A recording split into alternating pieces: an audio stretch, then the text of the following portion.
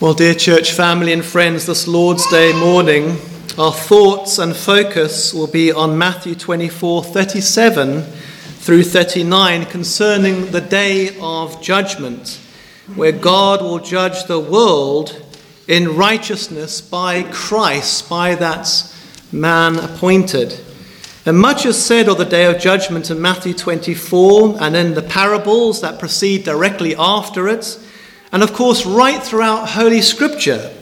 But perhaps one of the most standout features for me is its connection to how it was in the days of Noah. Indeed, such is its prophetic importance that it is mentioned again in Luke's Gospel. It's mentioned in Hebrews, it's mentioned in Peter, it's often mentioned.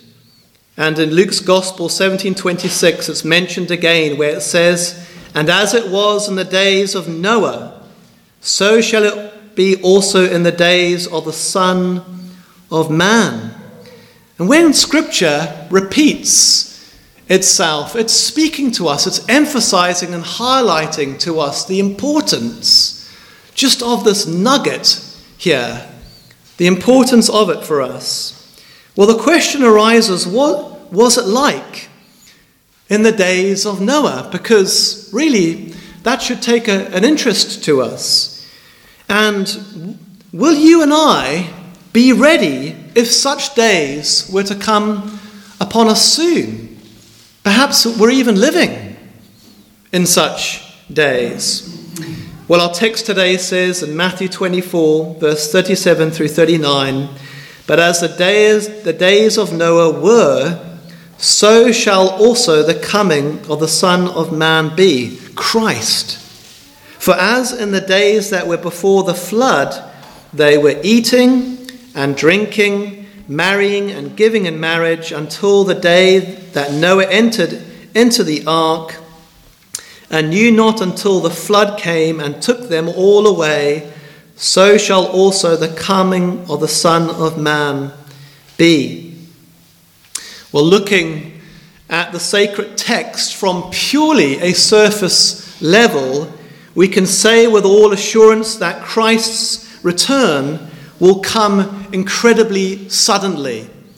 It will be very sudden, like a thief in the night, where the great, vast majority of people will be completely unready. It will be unexpected, as it were. It will be like in the flood in Noah's day. It will be like the days of Lot, where fire and brimstone came upon the people. It will be like lightning. It will come incredibly suddenly. No man will be able to tell the day or the time of Christ's return. No, not even the angels.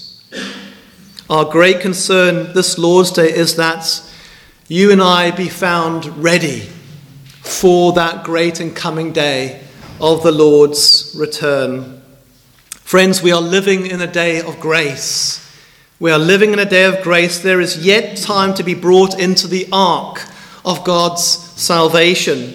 The door is not yet closed, but it may be very, very soon, friends. That day may be closed incredibly soon. So please don't be found almost a Christian. Please don't be found just outside the door, as it were, with one foot in the ark and 1 foot in the world, as it were. I believe there are many in this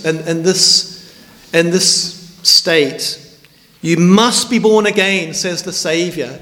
Your life must be completely dedicated to the Lord. Well, another striking feature of the days of Noah is that the fact that there will be an element of civility and common grace. There will be an element of civility and common grace. People will be eating and drinking and marrying and giving in marriage. So please don't think that it will be all-out anarchy then, because it won't. You'll be thinking wrong then. Marriage is a good thing. It's an institution of Almighty God. So there will be an element of civility. People will still be drinking, people will still be marrying, people will still be giving their daughters in marriage, and so on and so forth. And so these things will still happen. But with that said, really, unbelief will be universally rampant at that time. Yes, the majority of people will be eating and drinking and giving in marriage and going about their daily business, as it were, but they will be doing so, really, without any thought or thanks to the Lord. And without any thought of the Lord and thanks, their decision making won't be based upon what the Lord wants for them. I think we as Christians must not mistake civility with godliness. Someone can be incredibly polite. I mean, we Christians must be, it must be said that we Christians, because of God's grace and mercy, must be the most civil and kind and so on. Yes, but we must not mistake civility and politeness for godliness, friends. You can be civil and polite towards your fellow neighbour and your fellow man, but you can be incredibly hostile towards your God. And often we see that. We can meet people who are incredibly affluent and well-off, very kind and polite. And when you start to speak to them about their Saviour and their sin, well, then they can be incredibly hostile towards you. So we must not mistake that. But we see here really that the majority of people will be eating and drinking and marrying and giving in marriage. There will be that civility, as it were, but it will not be towards the Lord. There will be no thoughts towards the Lord, no thanks towards the Lord. Unbelief will be universally rampant.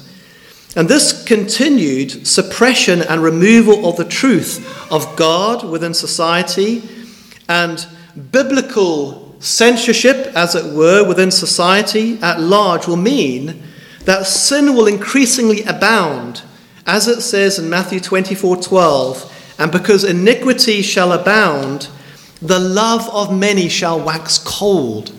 So you'll see increasingly when we're coming to the days of Christ's return, you'll see that many people, there will be a great falling away of true believers. Many people's hearts, Christians, professing Christians, as it were, they'll become cold in the Lord's service. They'll no longer be serving the Lord wholeheartedly, serving the Lord in his local church, the bride, as it were. There will be this coldness, there will be this falling away, as it were. As year and year goes by, there'll be fewer and fewer committed Christians, fewer and fewer people serving Christ privately in their homes, in the church of Jesus Christ, and how that outpours to society. There will be fewer and fewer people, as it were, serving the Lord. And this will not only be true of society at large, but this will be true of many who profess the name of Christ. As it says in 2 Thessalonians 2:3, except there come a falling away first. And that what it's talking about in Thessalonians there is there will be a great falling away of true born-again believers. Oh yes, there'll be many nominal believers. Don't get me wrong. There'll be many shallow professions, but there will be a great falling away of true, heartfelt, devout people serving the Lord, walking by faith like Noah did. A moving, acting faith, as it were. There will be uncommitted, like our brother Rod was preaching on Tuesday. They'll be sitting in their sealed houses when the Lord's house is suffering, as it were. And they'll just be getting on with their own business, prioritizing domestic affairs, as it were, not wholeheartedly serving the Lord. And indeed, in the days of Noah, the corruption of mankind will reach a fever point. It will reach a great high point that even the difference between the Sethites, if you read Genesis 5 and 6 very closely, the Sethites, the generations that came from Seth, Enoch, Methuselah, the believing race, right? Genesis 5 and 6, even the difference between the believing race of the Sethites and the unbelieving race of the Cainites, those who came from Cain, that will be wiped out. There will be very little distinction between the two races. There will be very little difference between the Sethites, those who are walking by faith in Christ, in his promises, the believing race to those of the Canaanites, the unbelieving race. In other words, there will be no difference between professors of religion and worldlings, all barring one man, Noah. Just one man was left, basically, in those days, Noah. Genesis 6:2 confirms this very truth when it says that the sons of God, study that passage carefully, when the sons of God saw the daughters of men that they were fair, and they took them wives of all that they chose. They chose. They saw. You see, this is carnal thinking. This is not thinking by faith. Over time, through unequally yoked, careless marriages, ungodly alliances, through sensual motives, slowly but surely over time, the faith once delivered to the saints through compromise started to die out. There became no difference between the Sethites and the Canaanites, as it were, over time. Only one man, Noah, stood the test of time by faith, as it were. Only one man was walking by faith in Christ and in his promises, as it were. And beloved, I'm telling you now that nothing will serve more as a catalyst to the rapture than the falling away of true born-again believers, of true vital Christianity. This is what the old world saw in the days of Noah, and there's a twofold reason behind this, so please bear with me. Firstly, because the light of the world is going out. The light is going out. Christ said in Matthew 5:14, "Ye are the light of the world. A city that is set on a hill cannot be hid." Yes, you, true born-again believer, that his heart is right with the Lord, who is trusting in Christ alone. Ye are the light of the world. You are the light of the world. And friends, we're living in such days where those cities are becoming no longer cities on a hill, they're becoming lampposts. There are more and more towns and cities, friends, where there's just a few lampposts, or maybe more, dotted here and there. It's becoming increasingly like that. When the light goes out, there will be very little light revealing, convicting, and checking sin and darkness. There will be very light piercing the darkness. The true gospel will be seldomly preached, as it is now. The salt will lose its savor and influence. Shallow, non-offensive, very comfortable, nominal Christianity will take precedence. It's very telling of our day, isn't it? Christ himself spoke of such hypocrisy in our earlier reading when he said in Matthew 24:48, and he's talking about this hypocrisy, you see. He says, "And if that evil servant," he's talking about people who profess the name of Christ, but are not truly Christians. "And if that evil servant shall say in his heart, My Lord delayeth his coming, and shall begin to smite his fellow servants." Look at that. You'll see people who profess the name of Christ, and all they'll do will be grumbling, as it were. All they'll be doing is biting at the heels of the pastor and the elders. They'll be undermining the work of the faith, as it were. They won't be building up the church. There won't be lights. They will be smiting their fellow servants, gossiping, slandering, as it were. And shall begin to smite his fellow servants and to eat and drink with the drunken. They'll be worldlings. And the Lord of that servant shall come in a day when he looketh not for him. Such professors will be apportioned with the wicked and the hypocrites, friends. The second coming of Christ will usher in the worldwide hatred of true Christians. And yes, not only by unbelievers, by many hypocritical Christians, professors. They will be hated not only because of their devout faith in Christ, but also because of their lifestyle. Because they do not want to go with the crowd on the Broadway. They want to follow Christ on the narrow way. They dare to be a Daniel, as it were. Hypocrites hate to be shown their hypocrisy. And increasingly, the light and faith of true believers will manifest the darkness. True, serious godliness will be in free fall. And I believe that's been happening now for many years in the West. In such days, the remnant of true believers will be subject to much unjust gossip and slander by hypocrites. As Matthew 24:10 says, that many will be offended and shall betray one another. I mean, we're seeing that, aren't we? You know, I've been going out and preaching on the high streets for over 15 years in Wellington and Barnstaple, right throughout the southwest. 15 years ago, I used to have many more Christians that used to come up to me, encourage me, saying, "Go on, brother, keep going. You know, don't be put off by those things." I get far less nowadays.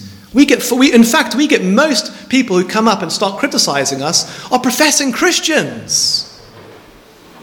It's professing Christians, nominal liberal Christians. The true gospel and the preaching of Christ's righteousness will be greatly undermined, not only from without, but from within. Sexual and homosexual sin will be a telling feature increasingly before the judgment day. It will be rife. It will be rife in secular circles, and it will be rife in ecclesiastical circles, in the church, as it were. Like in the days of Lot, like in the days of Noah. Ministers, fathers, will be facilitating the marriage and giving in the marriage of their sons and daughters. Marrying and giving in the marriage of their sons and daughters. There will be a very light emphasis, and it bewilds me. It really does bewilder me. I'm not saying people who have made mistakes in the past and they're grieved over that. I'm not talking about that. But it grieves me to see the lightness of ministers and fathers who just give their daughters away in unequally yoked marriages, or ministers who do not protect their congregations and preach the importance of marrying in the faith, as it were. Outside someone's salvation, that is the next most important decision from where you're born to the marriage, as it were. Because that will affect someone's ministry, that will affect children, how you'll bring your children up. This will be a great feature when we're coming to the days closer to the judgment day. There will be this carelessness. Fathers, ministers, parents, as it were. There will be these many. Well, you can date around. No problem.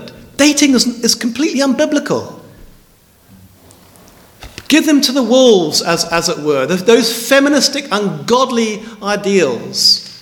This will be rife, friends, and this is what's happening now.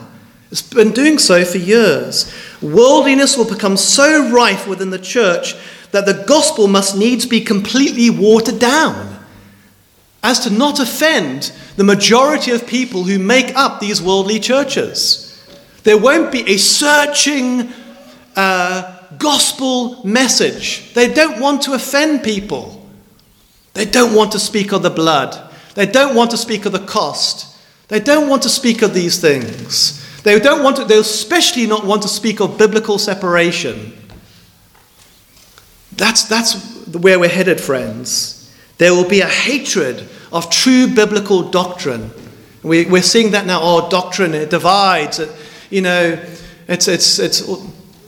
There will be a hatred of these things. There will be a hatred of justification by faith in Christ, of biblical separation, of God's wrath, of these things. There will be a hatred of these doctrines. There will be scoffers that say, where is the promise of his coming, as it were? Matthew 24, Revelation 13, and many other passages of Holy Scripture speaks of the great trickery and demonic deception that will be employed by Satan and his minions before Christ's return. There will be fire from heaven. There will be demonic miracles and signs. There will be an increase of false teachers and fallible prophets, as it were, who will elevate themselves to Christ-like status, drawing many people with them. And the whole point of all these things is to take people away from the patient faith in Christ and in his promises. And I think, and I'm speculating here, but I think it is no doubt to me that AI, the coming of AI, will be much used in this deception. You will see people's arms growing back. You will see these great illusions digitally. Many will be deceived by these things. AI is coming like a flood, dear friends, and it's rapid. There's going to be much deception, and many nominal Christians will just be swept away, and they'll put their trust in all these big names. Be careful about big names, friends. Be very careful. Make sure you're following Christ and his words, not the big names, because the big names often in the evangelical world will lead you astray. I'm not saying that there are not any good ones out there, but be very careful that you're putting your faith in Christ and his words only. So there will be a great time of deception. In the days of Noah, we are told in Genesis 6:5 that God saw that the wickedness of man was great in the earth, and that every imagination of the thoughts of his heart was only evil continually. Well, this world has always lied in wickedness. We know that. This is talking about an excess of wickedness, more than usual, more than ordinary, as it were. This is speaking about the universal prevalence and increase of open and daring sin. Because the light is no longer checking it, as it were. There will be open, daring rebellion against God. By individuals, by fathers, by mothers, by governments, as it were. Because the light has decreased and the darkness has increased. There will be this open, as it were, brash display of sin. In Noah's day, this was brought about specifically when the separation between the Sethites and the Canaanites ceased. Read the text. When the bulk amount of professing Christians ceased to be Christian in the faith, be warned, friends, that Christ is nigh at the door. When the light of the world decreases, the darkness increases. And that's what we see in the days of Noah. When those cities upon a hill start to become like lamps, like I said, friends, we are living in such days. Yes, there still might be much civility. With the virtual extinction of the Sethites, faith, the light, true worship of God was no longer offered anymore. Darkness enveloped the world, and it became full of corruption, apostasy, and violence. Where we're told in Genesis 6:4 that there were giants, Nephilim, in the earth in those days. Men of renown, we are told. These men, dear friends, were tyrants. They were men like, not the Lamech that we've read about, the old Lamech, men of pride and reputation, as it were. Men, tyrants, violent men. And dear friends, who are the role models of our day? Similar men. Action heroes, football stars, ungodly men. People are looking to the football stars. People are looking to these action figures, these brave, big. They're looking to the outward show of strength, as it were. It always surprises me how Christians can give their children over to these action movies, TV games, making them fans of football clubs, when all these role models are so ungodly. Adulterers, blasphemers, ungodly men. But friends, this is the same now. Christians are doing this now. The majority are doing this. Luther says this was a time of might against right, of rapine, lust, universal unbelief of the promise of God in the Saviour, as it were, of might against right, being governed by might, what I feel, my carnal, natural instincts, not the word of God, not the promise of God, not the covenant of God. And that's the second reason why God's judgment was upon the apostate old world, the ungodly world. Not only because of God's justice, because there's literally one man left, but also because of his faithfulness concerning his covenant promise of the Saviour. You see, friends. Friends, I must say that the romantic days of the fair weather Christian are over. Those days are over.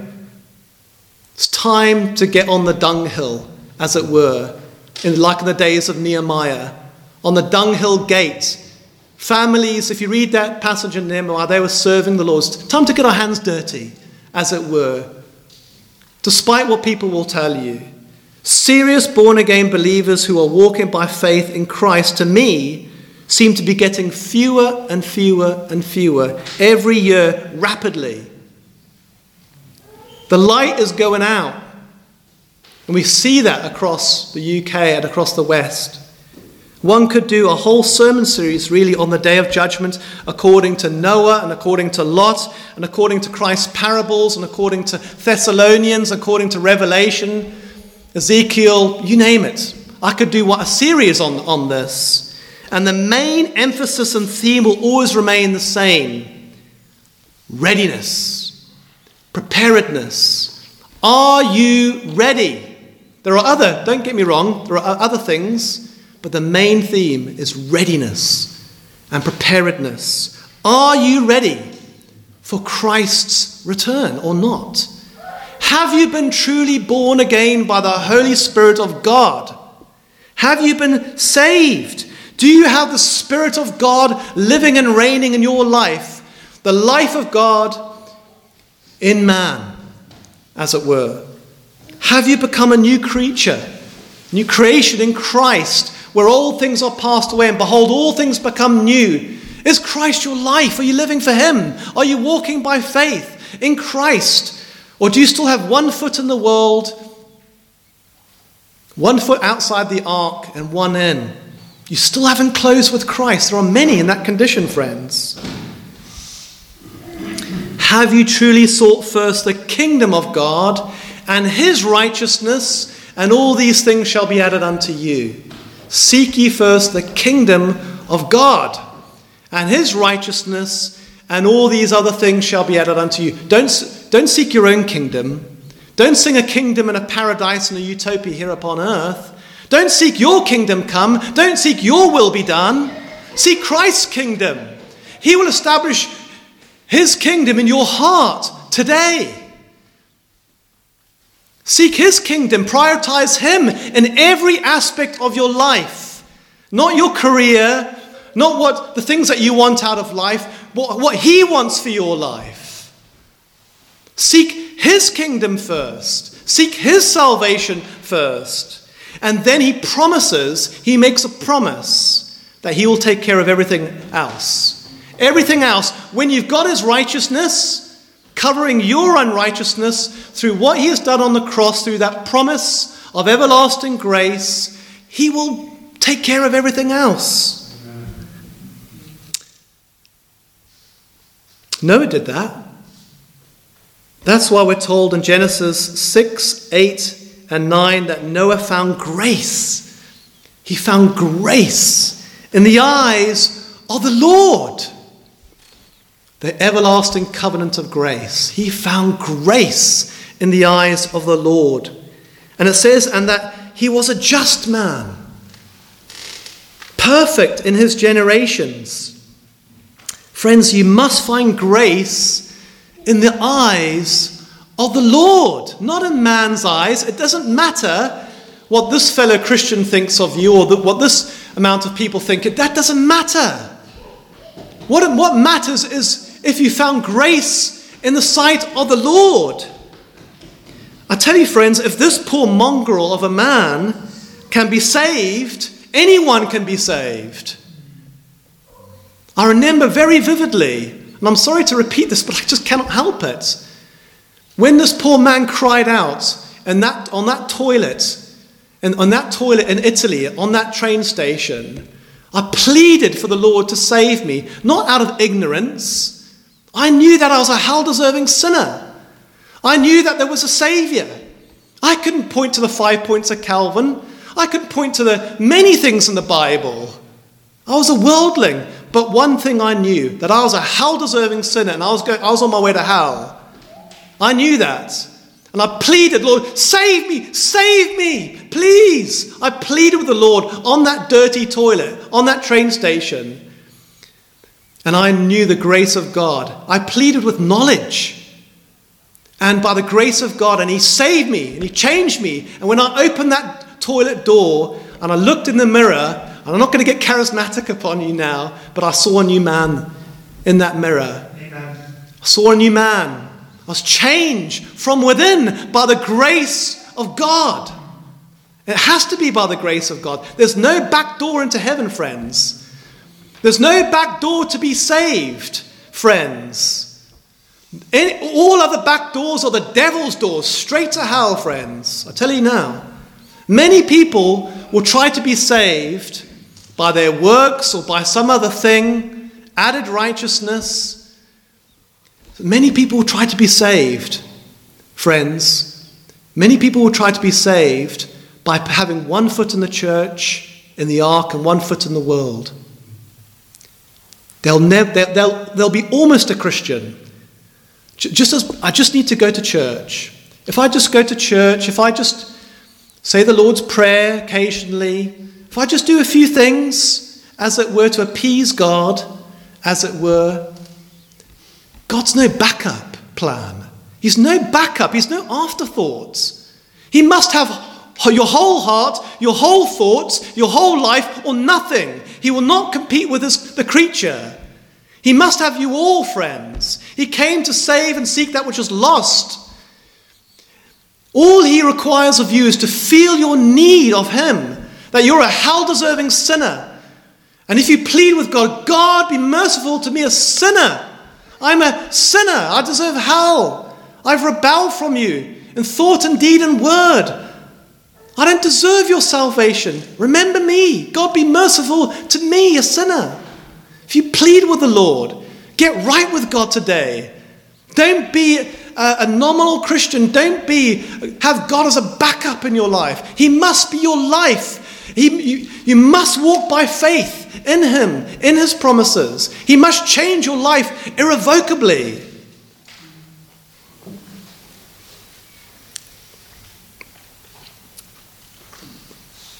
Please don't try to get right with God in any other way but through grace. That's what we saw with Noah. There's no back door into heaven.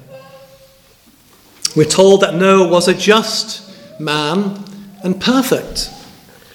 This is not saying that Noah was a sinless man. We know that, don't we? Because after the flood, yes, he thanked God, he worshipped God, made atonement for God, but he got drunk.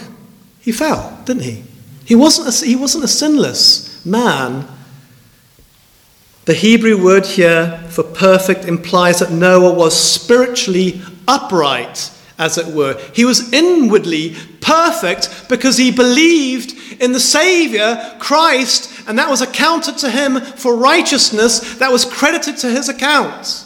So God saw him as perfect, spiritually upright, inwardly perfect. And that's the same as any poor repentant sinner who believes in the Saviour, that he died for all of your sins, past, present, and future. He credits his righteousness to your account.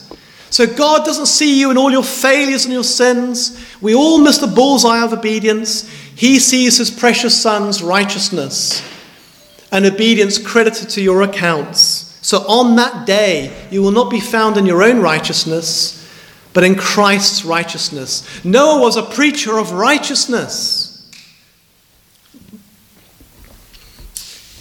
And friends, he believed in that promise, did he not? And all these things proceeded from grace. Notice that. Grace came first. And that there were an ark for me to get into. There may be someone, I just want an ark so I can just get in. I want something physical, as it were. I need something physical to rescue me from God's wrath and justice and judgment. Well, friends, there is an ark. There is an ark. And his name is the Lord Jesus Christ, the Son of the living God, the Saviour, who so loved the world that he gave himself in a personal way for a sinner like you and me. You can get into that ark today by faith through Christ. If you cry to him in your heart today, there's an ark. Get in it, friends. Today is a day of grace. Well, we're told in Genesis 6:9 that Noah walked with God. He trusted in God entirely. He walked by faith and not by sight. He hearkened to the word of the living God. He depended daily upon the Lord. Is this true of you and I? Are we walking by faith closely with God every day? Are we serving him in our hearts, in our homes, in the local church, and how that outpours to society? God never saved any man that did not have a true relationship with him. He saves so that you can have a real relationship with him by faith. So that relationship will be the greatest relationship in your life. It will mean more than wife and husband and children and so on. You don't have to be a preacher of righteousness like Noah was, friends. You can support the local church. You don't have to be an evangelist. Just supporting the church, serving the Lord wholeheartedly every day, building the saints up, praying for them, being part of the body of Christ. Look at all the New Testament scriptures talking about the importance of being part of a local church. When people separate themselves from the church, it's like separating themselves from the body of Christ. We're fitly joined together as Christ as our head to serve him. If you're separating yourself from the body of Christ, it's like a limp man. It's like a paralyzed man. And other people have to, as it were, make up for that. And this is not only true of the church, it's true of the home as well. Fathers, husbands, are you taking your responsibility? Are you leading in your home? That means you're not a tyrant. Your wife is your queen, as it were. But are you leading?